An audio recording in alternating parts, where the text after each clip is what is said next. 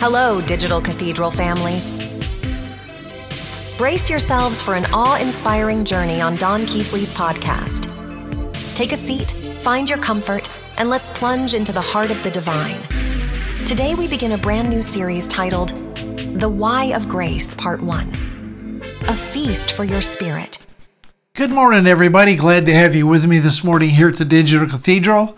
Hope you had a good week and hope you're coming this morning ready to get into some things that I think are going to be helpful to you. You know, when I come to the Digital Cathedral every week, during the week I have about 20 things that I go, man, I really like to teach this. I don't have enough Sundays in a month to get to you everything that I'd like to get to you.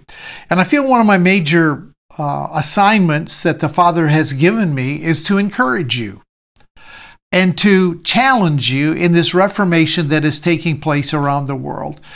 And I know so many of you are involved in social media and you have friends that are around every continent of the world. It's amazing how this has connected us together. So I think that one of the things I need to do, that I feel like I'm supposed to do, is to just encourage you and to challenge you, especially in this message that we teach about a radical, pure, hyper grace.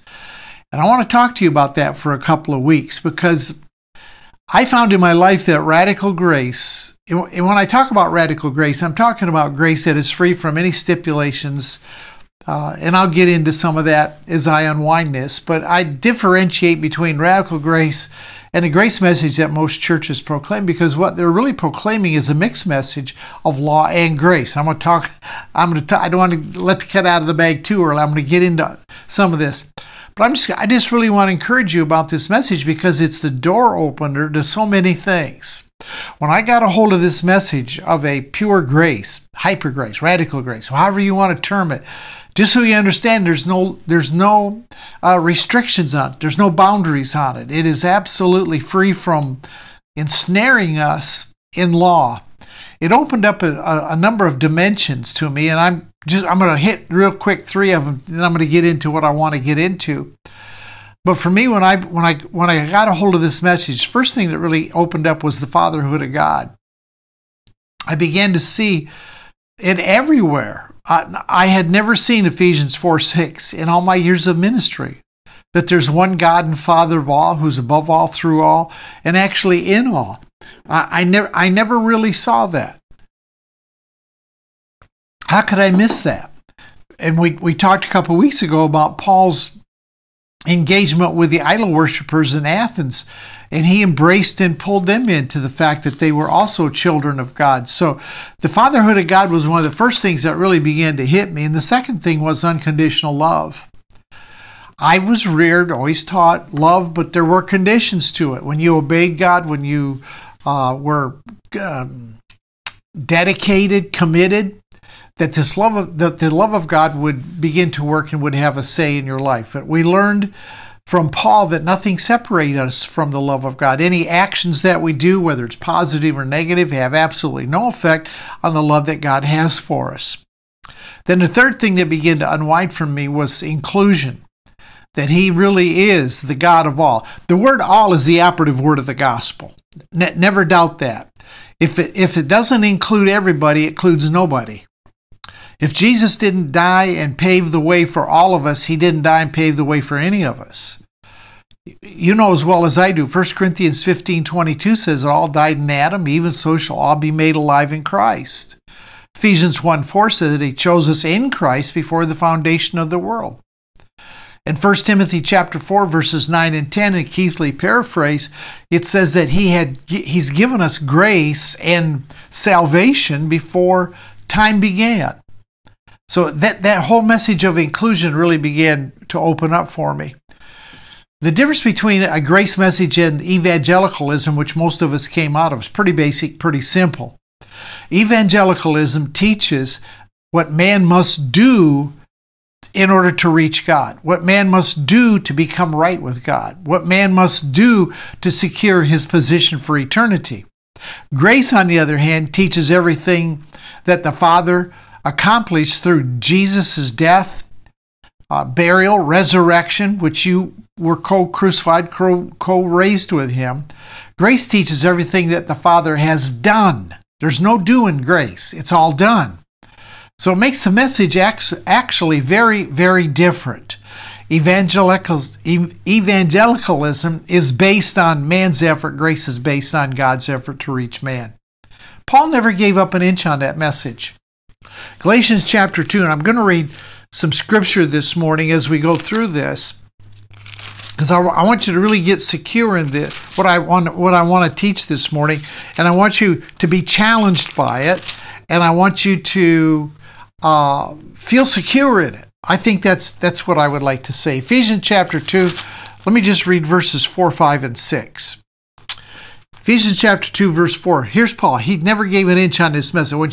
When he got grounded, when Jesus talked to him in the wilderness for several years and gave him the revelation that he came back and dispensed to the Gentiles, Paul was firm about it. He says this, "And this occurred because of false brethren secretly brought in, who came in by stealth to spy on our liberty which we have in Christ, that they might bring us into bondage, in whom we did not yield submission even for an hour." So Paul is saying, we got this message. There were people came in with law that wanted to put us back in bondage, and we didn't give it any place. We didn't listen for a minute. We didn't give it so much as a second thought. But from those who seemed to be something, whatever they were, it makes no difference to me. God shows personal favor to no man. That's the grace message, right? "For those who seemed to be something added nothing to me. But on the contrary, when they saw that the gospel for the uncircumcised had been committed to me, as the gospel for the circumcised was to Peter," blah, blah, blah, blah, blah, blah. So Paul said, look, this is the message I've got. This is what's going to the Gentiles. And we're not quitting. We're not backing up on this message whatsoever. Now, Paul did not have free sailing on this message of grace. I'm just getting you my introduction, where I'm just laying some foundation here. Paul encountered tremendous opposition for this message of grace. In Acts chapter 13, he was teaching in a city, and a lot of people began to follow him that were Jews, and the Jews ended up turned around and stirred up everybody, caused Paul all kinds of problems in Acts chapter 13. In 2 Corinthians chapter 11, Paul goes through and says, man, because of the gospel that I teach, I've been stoned, I've been beaten with rods, I've been run out of town, I've been shipwrecked out, spent a day and the night in the deep, just bobbing up and down out in the ocean. Paul suffered tremendous pushback. So you begin to wonder, why did Paul hang on to this message? Wouldn't it have been a lot easier to just join forces with Peter, James, and John?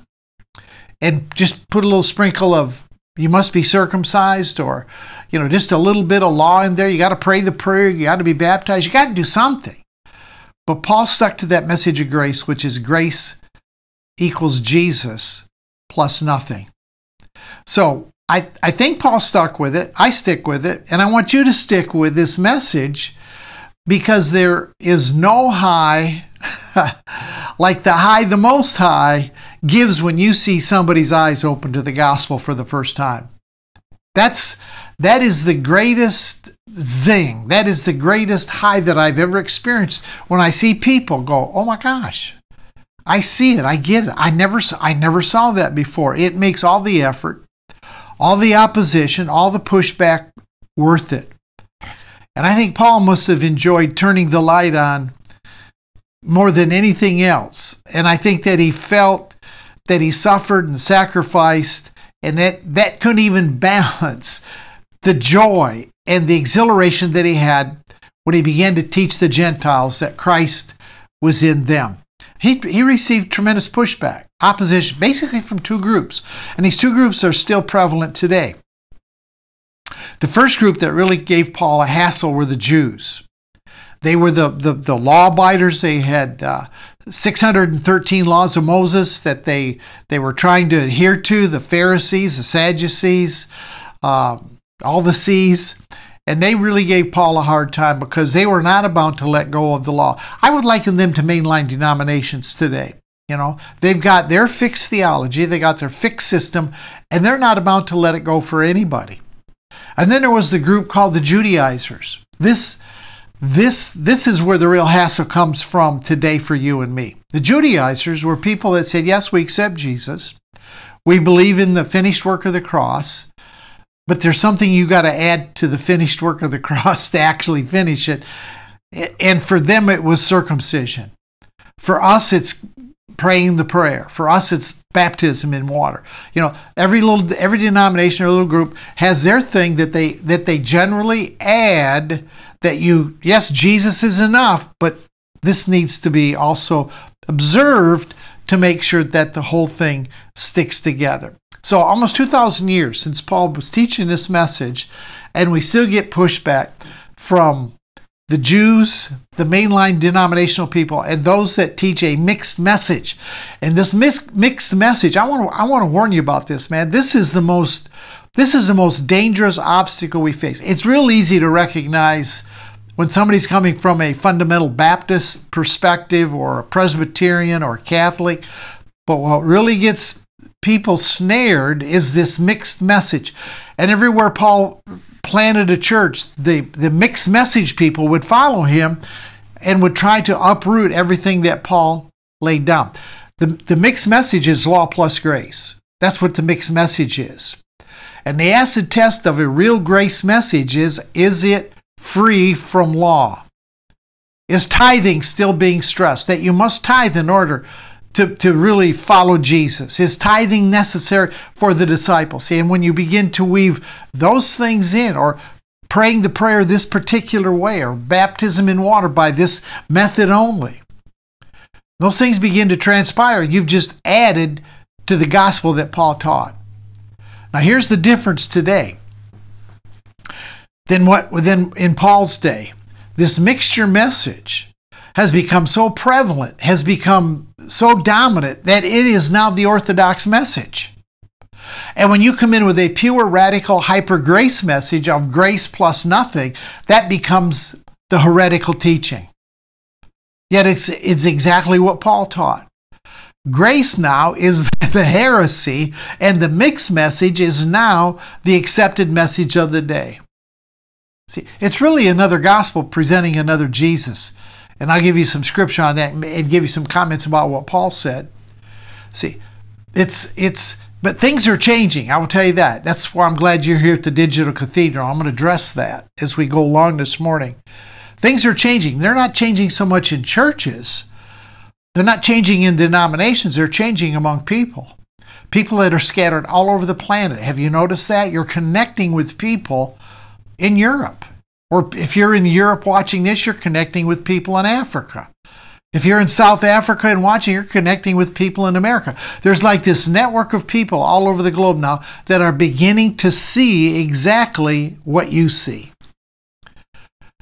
I said I wanted to encourage you. I want to challenge you this morning.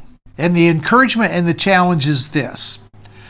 With all of the pushback that we face, with all of the people that try to argue us out of our position of pure grace, inclusion, unconditional love, God the Father of all, no question about it.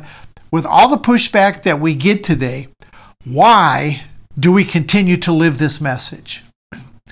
Why do I continue to minister grace week after week? It'd be so much easier just to go back into what we used to do and be accepted by everyone. If I put the word out that I have repented of my radical grace, my inclusion, my unconditional love, no hell message, if I've repented of that, I tell you what, I would be welcomed. I would be embraced. I would be invited all over to share my repentance.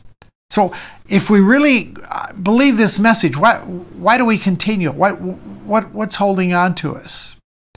Paul, I think, addresses that in Ephesians chapter 3. Let me read a couple of verses out of Ephesians 3. I'm going to read verses 1 and 2 and verse 7 and 8. I haven't gotten to what I want to get to this morning. Just stick with me. Paul says in Ephesians 1, "For this reason I, Paul, the prisoner of Jesus Christ, for you Gentiles, indeed you have heard of the dispensation of the grace of God, which was given to me for you. How that I by revelation he made known to me the mystery, as I have briefly written already, by which when you read you may understand in my knowledge in the mystery of Christ. All right, now down to verse 7.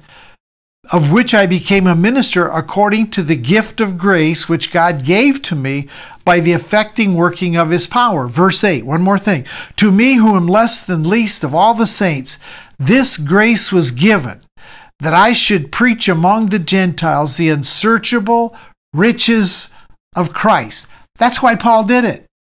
Paul said it was a message that was given to him by revelation.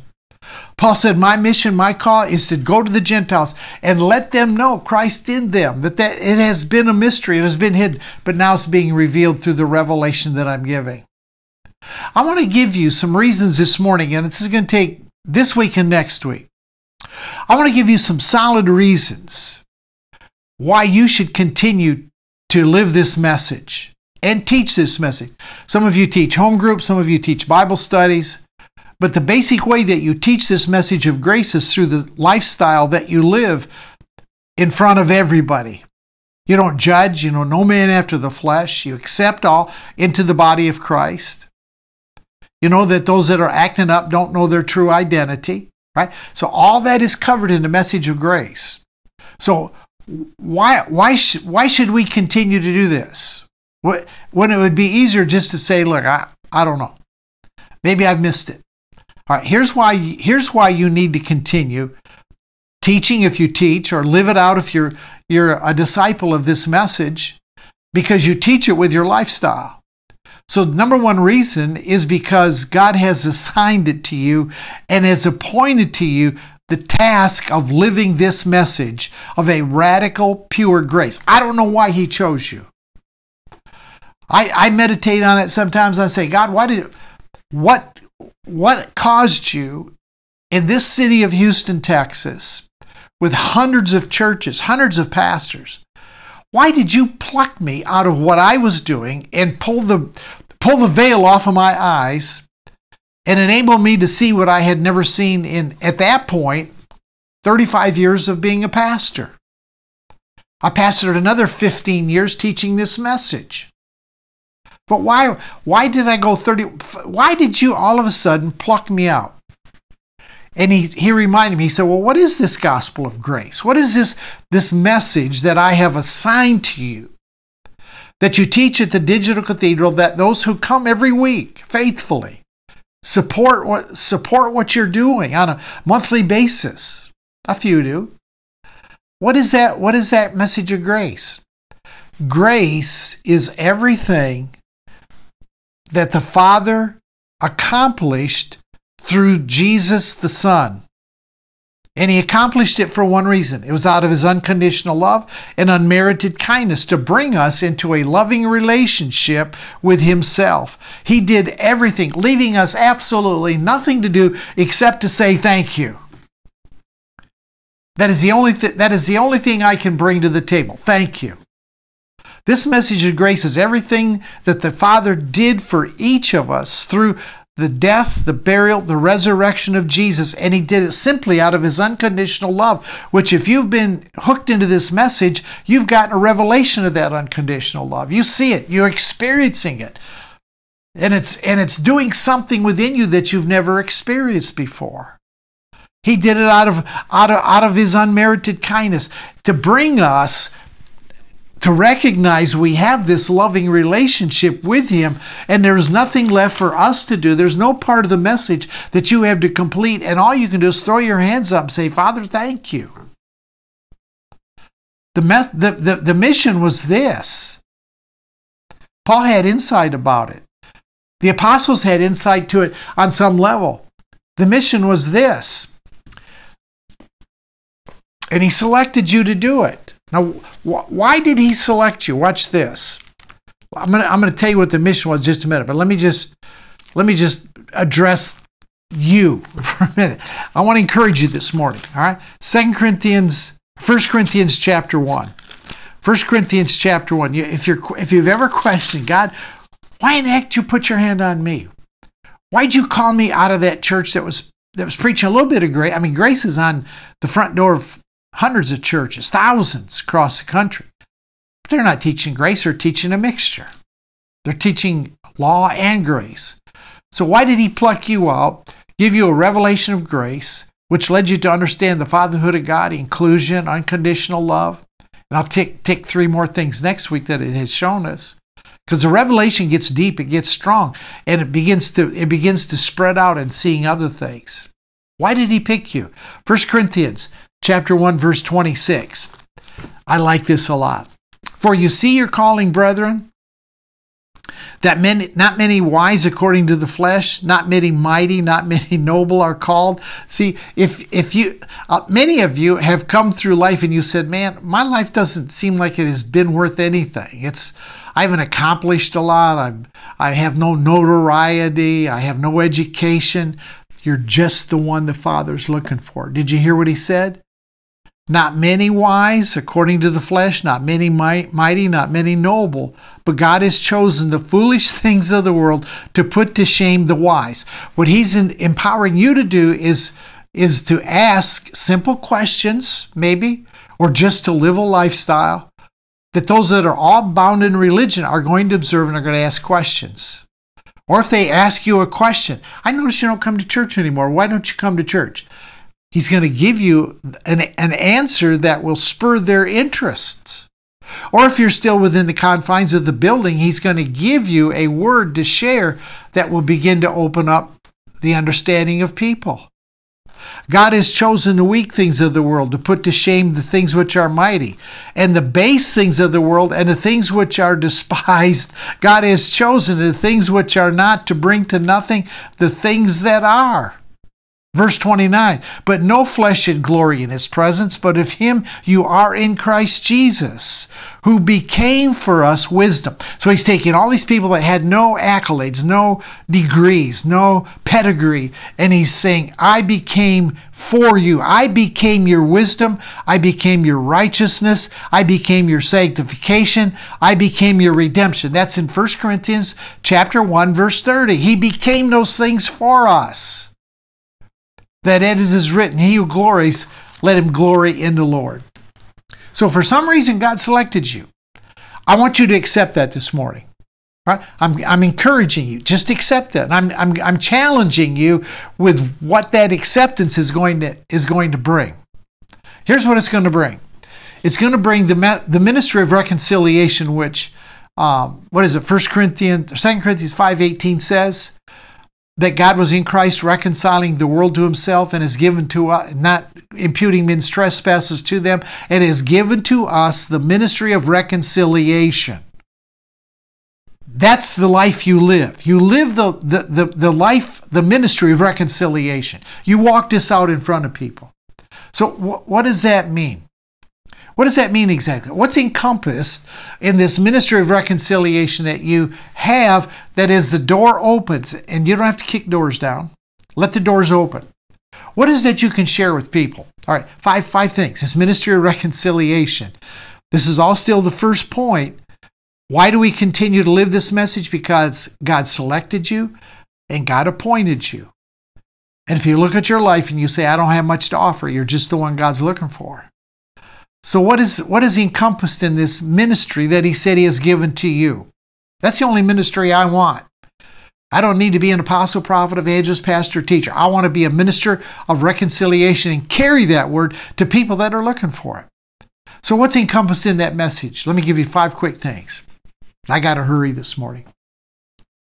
First of all, we can tell people that they are forgiven of all their sins for all time. Sin is a moot point. You don't worry about sin. Sin is not an issue.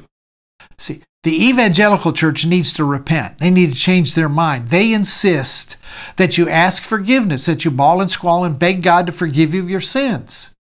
One week you go to the evangelical church, they teach on 1 John 1:9. If we confess our sins, he's faithful and just to forgive us our sins. You got to confess, you got to rummage up. And I remember, man, many times, especially as a young guy, young preacher, I would say, man, I hope I remembered them all.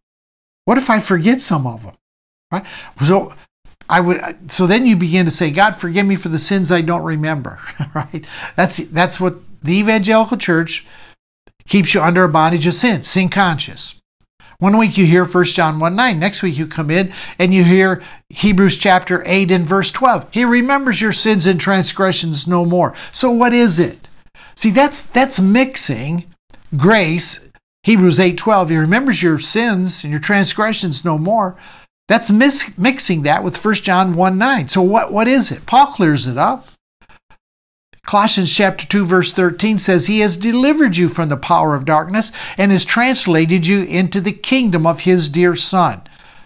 So when I have the opportunity, one of the things I like to express to people is, hey, you don't have to worry about sin from the Father's perspective. Now, does that mean we can just go live any way we want? Of course not. There is a repercussion to the decisions we make. But it has nothing to do with judgment from the Father, and that's part of the message of reconciliation. Second is this. We need to let people know they're free from all laws. There's no law that has you hindered, no law that has you bound any longer, right? Absolutely no, especially church laws. Those are the toughest ones that men just made up, maybe under a right motivation at one time to help you to live a godly life, but it boils down to law. Romans chapter 10 verse 4 says that Jesus has set us free from the law. To every person that believes, you're no longer under the law. So now you just have to act on that I'm not under the law. I don't live under the law. I have liberty. All right, third thing is this. They can call God Father because we have the spirit of sonship that abides in us. Right? They are sons. They are daughters of God. We can call him Abba. If you're comfortable, call him Daddy. Call him whatever you like. We're part of the family. We've been accepted in. We have the spirit of sonship, of adoption that has been placed on us. Number 4, part of the message of reconciliation is letting people know they don't have to fear eternal punishment anymore. The Father is not going to eternally punish him. He does not have a customized torture chamber to throw you into that you will burn forever. That is hell is an illusion. It is the biggest misconception. It just bothers me. That's why I wrote Hell's Illusion. After I researched it, I go, how could we be grasping this? See, God, they try to tell us we got to repent. There's a threat of eternal conscious torment if you don't get forgiven of all your sins and accept Him. It doesn't come by beating people. Romans 2:4 says that it's the goodness of God that leads us to repentance. We never taught the goodness of God to lead to repentance. We were hardcore on things. Wanted more consecration, wanted more dedication, more sacrifice. Right? They can know with assurance that we are forgiven, we are accepted, we're loved beyond measure. That's the ministry of reconciliation. That's what you have been called and assigned to carry. Now, you don't have to stand on the hood of a car down to 7-Eleven and proclaim that. You just go about doing good and setting free all that are oppressed from mental torment, the devil, anguish, separation. Those 5 things help people to understand their connection. So with all the pushback, with all the adversity, all the friends I've lost, all the pastors who ignore me, why do I continue this? Because I've been called to do it. I've been appointed to do it. You've been called and you've been appointed. All right, second reason we stick with this message is because it's the truth of the gospel. All right? Without grace, apart from this radical pure grace, there is no gospel. Apart from grace, you have the wrong Jesus. You have what Paul called another Jesus in 2 Corinthians chapter 11. You have a Jesus that is distorted. Here's the problem with another Jesus and another gospel. I taught the wrong Jesus and the wrong gospel for 35 years of pastoral ministry.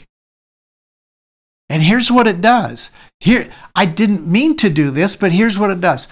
When you have a distorted view of Jesus and you're presenting a mixture message of law and grace, you know what it does?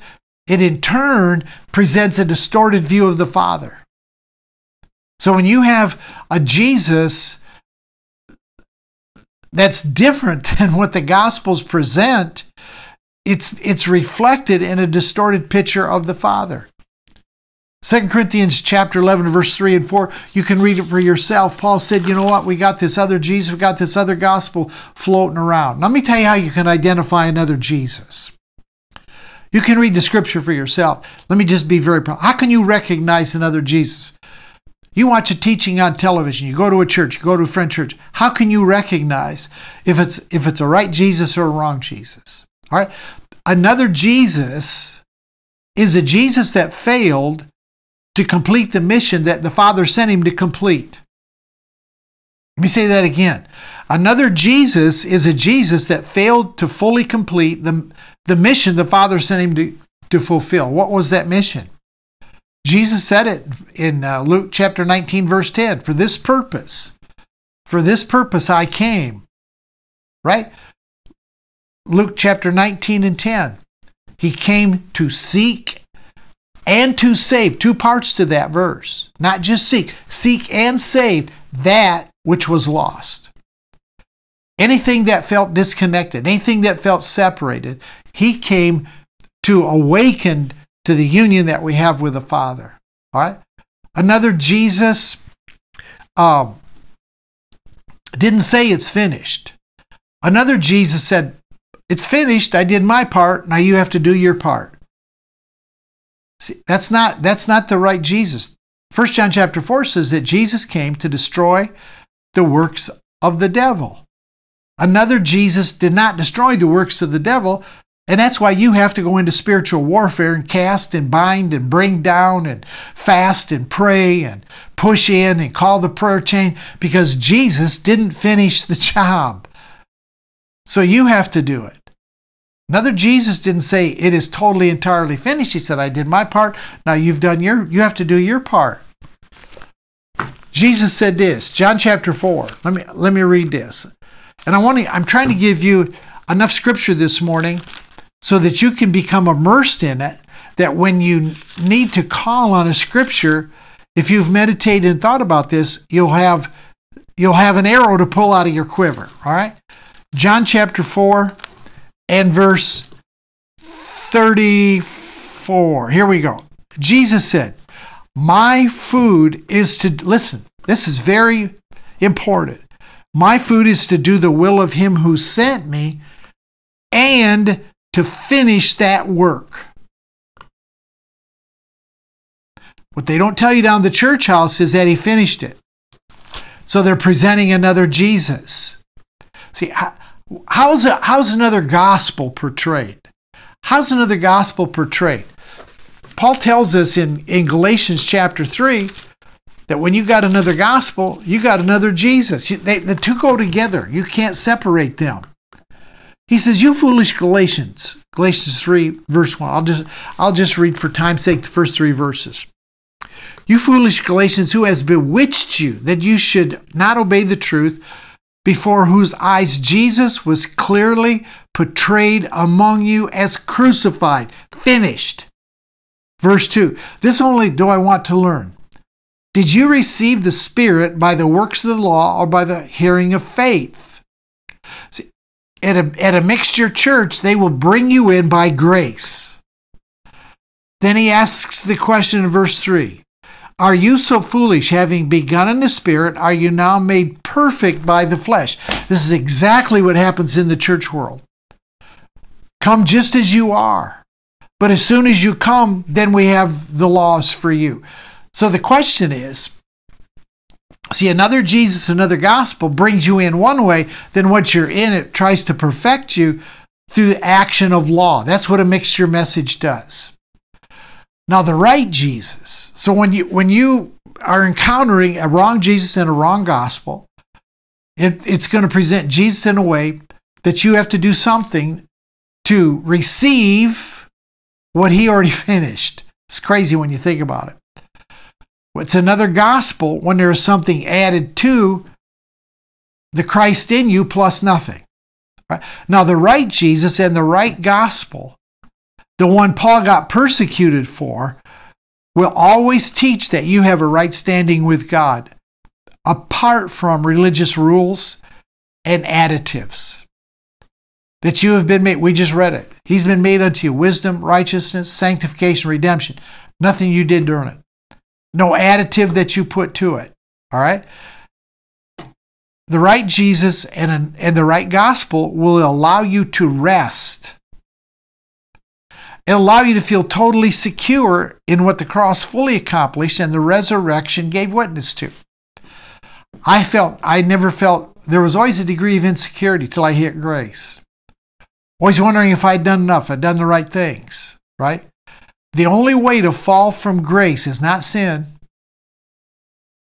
Only way to fall from grace, Paul said, I think it's in Galatians 5, he said, is put yourself back under the law. See, when you go back under law, there's no grace because you're trying to perfect yourself by the law. The law kryptonites grace.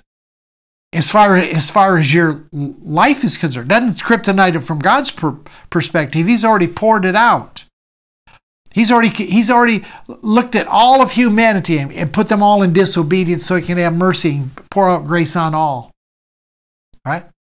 Number 3. It's the last one I'm going to give you this morning. The reason that we continue with grace is so that it might remain with you here. I might have time for one more. We'll see. So that it might remain. I have friends, I don't know how many, they got this message, got a hold of it, and have left it. And they've left it for one of two reasons. Seems like it boils down to this.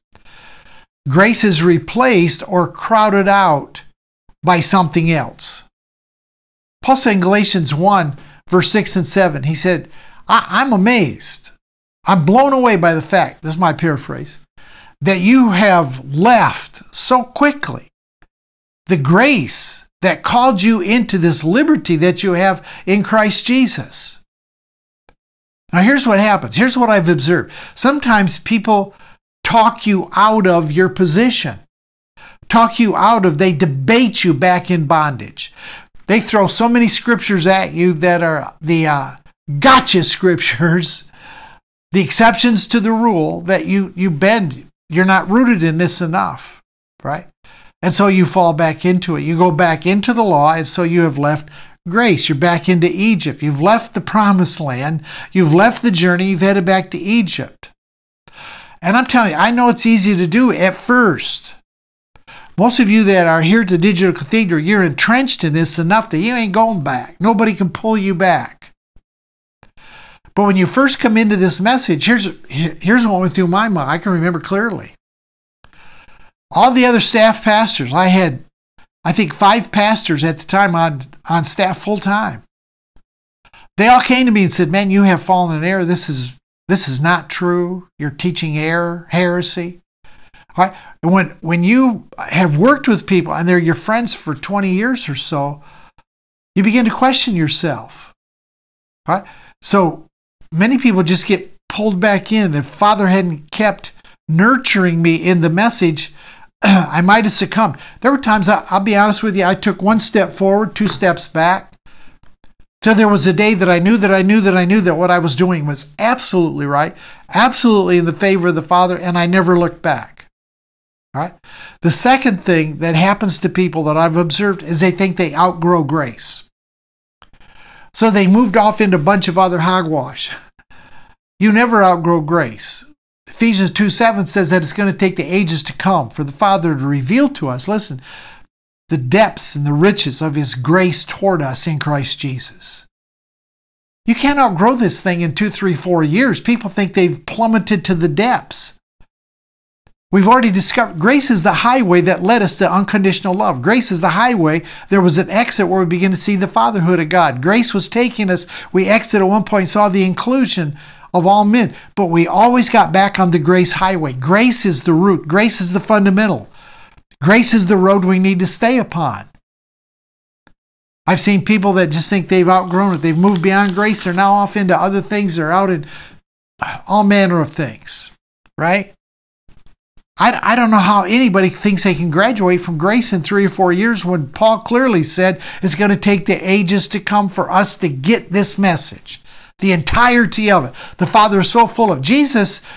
In John chapter 1, verse 14, it says that Jesus came full of grace and truth. Grace and truth are running buddies. They're first cousins. They're joined together at the hip. Truth flows out of grace, and grace reveals more truth. So when you hit more truth, like the fatherhood of God, inclusion, unconditional love, and I'll mention 3 more exits we've taken off the grace highway that have become embedded within us. I just want you to see this morning that the reason we continue to live this message and live it boldly and strongly, like Paul said in Galatians 2 that we opened the teaching with, is because other people need to get roots down, and they're watching you. If you flake off into something else, there's a lot of things you can flake off into. It's going to bring an inconsistent message to the life of people. Right? Grace upon grace. It's one helping the other. Truth helps grace. Grace helps truth. So you're not going to outgrow it. You're not going to come to a place where you're beyond grace. And I am encouraging you and challenging you so nobody will pull you back into the crab pot. You know, crab climbs up, another crab reaches up and brings it back down. That's what happens sometimes. All right? I think I got time for one more. Here's why I continue to teach grace, live grace, and why I want you to minister this message of reconciliation through your lifestyle. I want you to hold on to it. Don't back up. Number 5 is because grace, radical, pure, hyper grace, changes people. It has changed this old boy looking at you this morning, radically. When I started teaching this message, I saw people change in areas that they had worked on in the flesh for 10, 20, in some cases, all their adult life to get out of, and they could not spiritually pull themselves up by the bootstraps through their discipline, commitment, dedication, confession. They could not escape what they were in. But when grace hit them, see, grace is that divine influence that produces an effortless change. When people begin to rest in this message, fall back into the arms of a Father who loves you unconditionally, all of a sudden, they looked at their life and change took place and they didn't even realize it. I saw change take place in me in places I didn't even realize it at first until one day I looked at it. See, this is the only message. And look, I've been down the road with many things. I've been through the deliverance phase, the discipleship phase, the word of faith. I mean, in every decade, there was like this emphasis that hit the body of Christ. And I got in tune. I studied, went into it. I was in Word of Faith for a long time. I learned a lot of good things in Word of Faith. There was a lot of abuse. There were things that weren't right. But I learned a lot in Word of Faith. I learned about confession. I learned the power of faith. I learned a lot. But it didn't change me in many areas. Grace has. See, grace has the power to change. Watch what Paul says. Romans chapter 5. I'm going to start landing this bus in a couple minutes here. Romans chapter 5 and verse 17. He says, therefore, just as through one man sin entered the world, and death through sin, and thus death spread to all men, because all sinned. For until the law was in the world, sin was not. But now notice what he comes down. I'm going to come down to verse 17. For if by the one man's offense, verse 17, Romans 5, for if by one man's offense death reigned through this one, much more. If death had a hold of us, if we were eating over here to tree of the knowledge of good and evil, which is the way I look at sin, it's doing your own thing. It's not drinking, smoking, cussing, chewing, running with folks that do all that. No, that's not sin. Sin is when you continually go to the tree of the knowledge of good and evil and you chart your course based upon what your physical senses are feeding you or what logic says. Gets us in a heap of trouble. That tree always leads us down the wrong path. If that's where we've been, then the rest of that verse says, much more, those who receive the abundance of grace and the gift of righteousness shall reign in life through the one, Jesus Christ. So when this abundance of grace comes into our life, this pure, radical, hyper grace, apart from law, apart from works, apart from flesh effort, It enables us and it empowers us to reign in life, living the abundant life, the life Jesus Christ promised to bring to us. See, we persist with this message because it bears fruit. It's bearing fruit all over the planet right now. Now, I'm going to tell you something. I'm going to tell you something this morning. Does believing in this message, does preaching, practicing, sharing grace, the unconditional love, fatherhood of God, inclusion, great big Jesus, does it carry a price tag? You bet it does. It probably will for you. Some of you already experienced it. Now, you probably aren't going to be stoned. They're not going to grab you down to church and stone you like they did Paul or beat you with rods. You're not going to go all through that Paul went physically, but you may lose friends. Has that happened to you yet? You feel like the Lone Ranger out there? You may lose friends. People that haven't seen the depth of what you're talking about. But here's what I've experienced. The new people that you meet, whose eyes have been opened and will help open yours farther, people that you encounter around the world, hearing the same echo, bring a joy to you like you've never experienced. I've met the greatest guys. I'll tell you for sure. I used to have a little circle of pastor friends. But I tell you, people like Steve McVeigh, Malcolm Smith, we're doing a conference, the three of us. It's so much fun. Baxter Kruger, Francois, all those guys. I call them friends because we've rubbed shoulders. We communicate, right? So why do we persist in this message? Why do we persist? I gave you 5 things this morning. I gave you 4. Because you're called to it. It's the truth of the gospel, so that it might remain with people, and because it changes people's lives. Now let me end with this scripture. Hebrews chapter 13, verse 9. Hebrews chapter 13 and verse 9. I want to kind of end it with this, because this kind of lays it down for us. Do not be carried about with various and strange doctrines. Another Jesus, another gospel, one Paul didn't proclaim. Don't grab onto things that are strange. All right? Eat at the tree of life. That's a tree of responding to his voice only. For it is good that the heart be established in grace. When your heart is established in grace, you're unmovable. You are secure. You're strong in the faith. You're not tossed to and fro. You're not insecure. You're able to endure rejection from people. It's not going to throw you off base. And you begin to find the fulfillment and the spiritual gratification that maybe you looked for all your life. And heretofore you might have said, I don't have a mission. I don't have a call. I don't have a purpose. I don't have a platform. We just read from 1 Corinthians chapter 1, verses 26 to 31.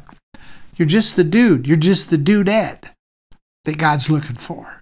He's placed this message within you that you might live it and you might demonstrate it and be a part of this reformation that is taking place around the world, which will never be averted.